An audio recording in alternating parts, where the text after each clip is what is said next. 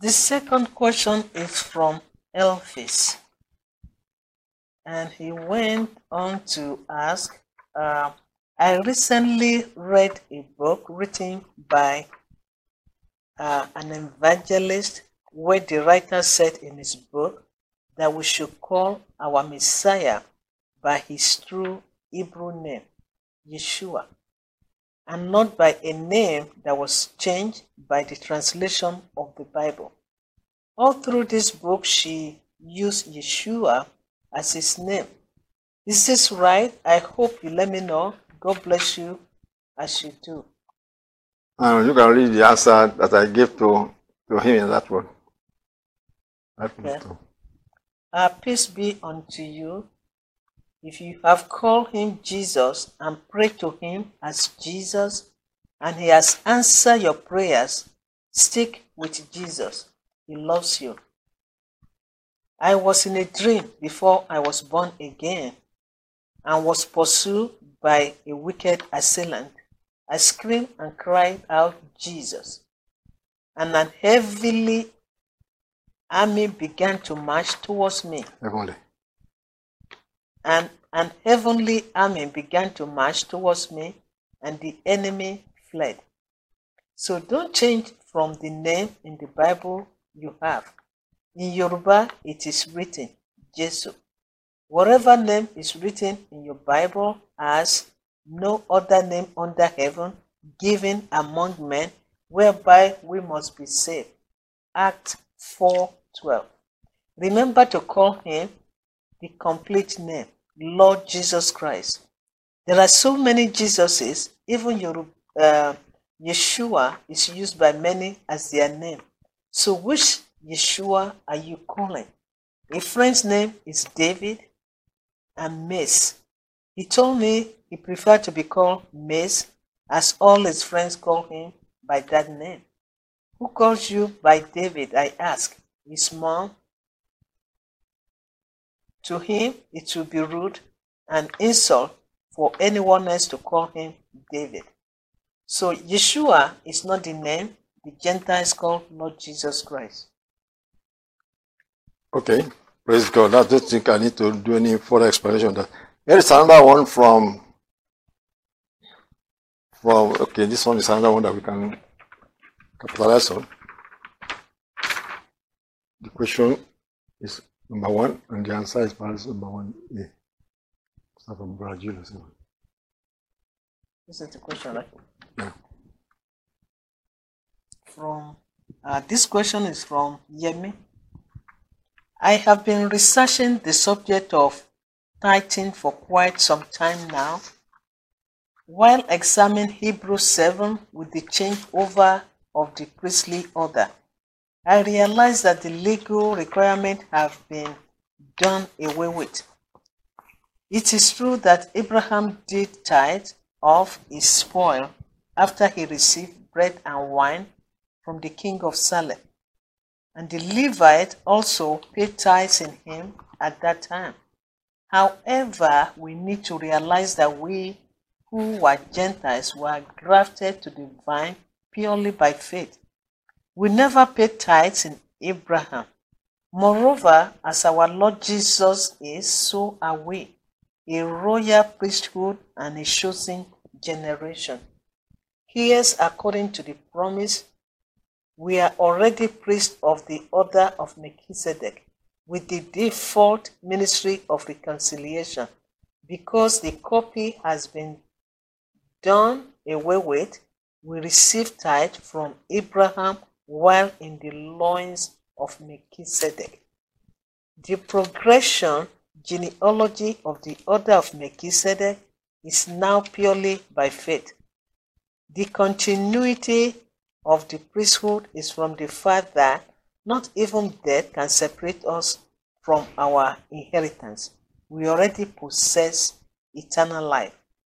It seems to me that we have used the tithe to maintain centrally based organizations and refuse to obey what is required of the New Testament believers, which is free will giving, until absolutely every need is met in the body of Christ.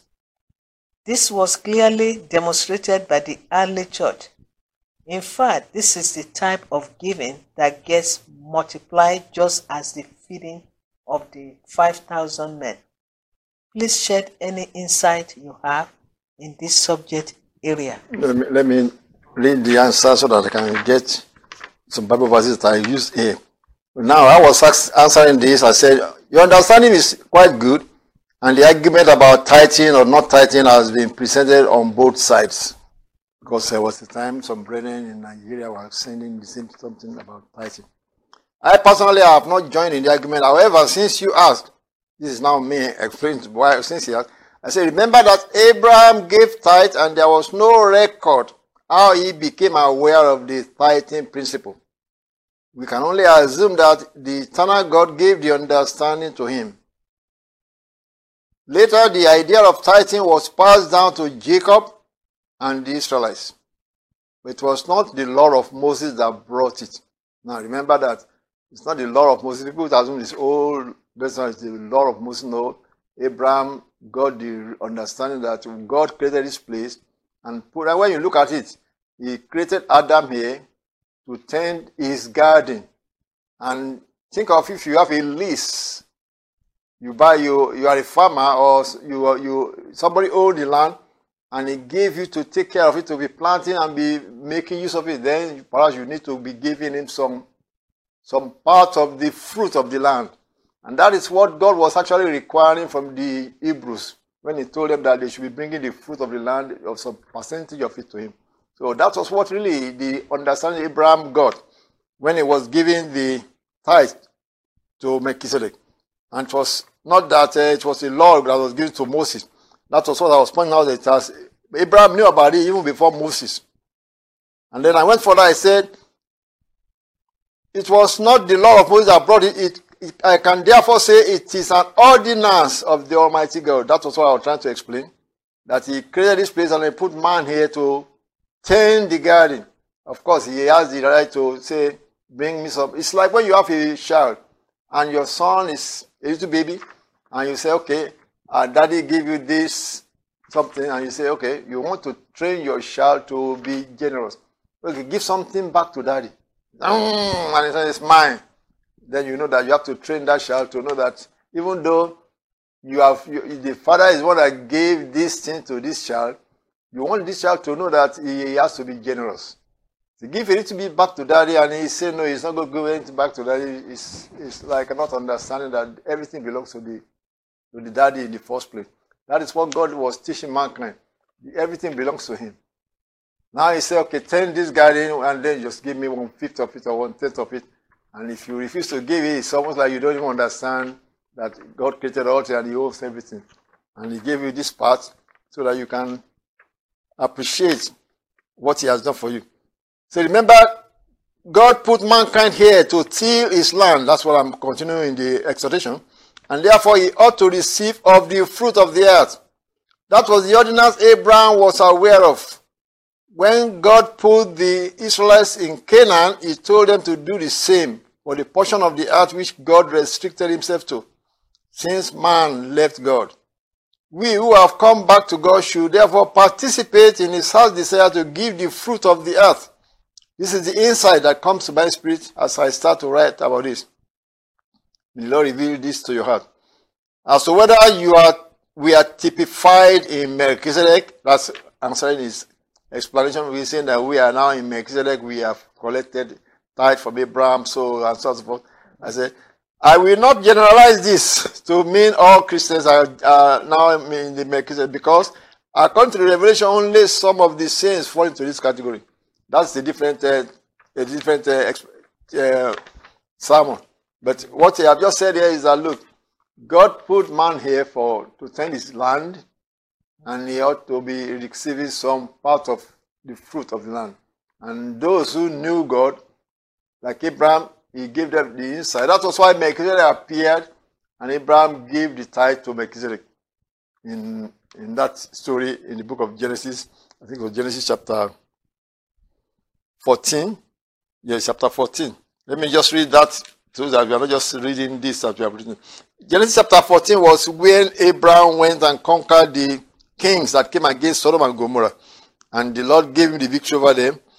And then when he was coming back with all the goodies and all the booties, they said the Melchizedek came back in chapter 14 of Genesis verse 18.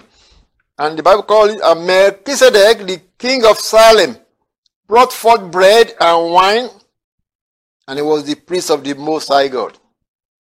And he blessed him, he blessed Abraham, and said, Blessed be Abraham of the Most High God, possessor of heaven and earth.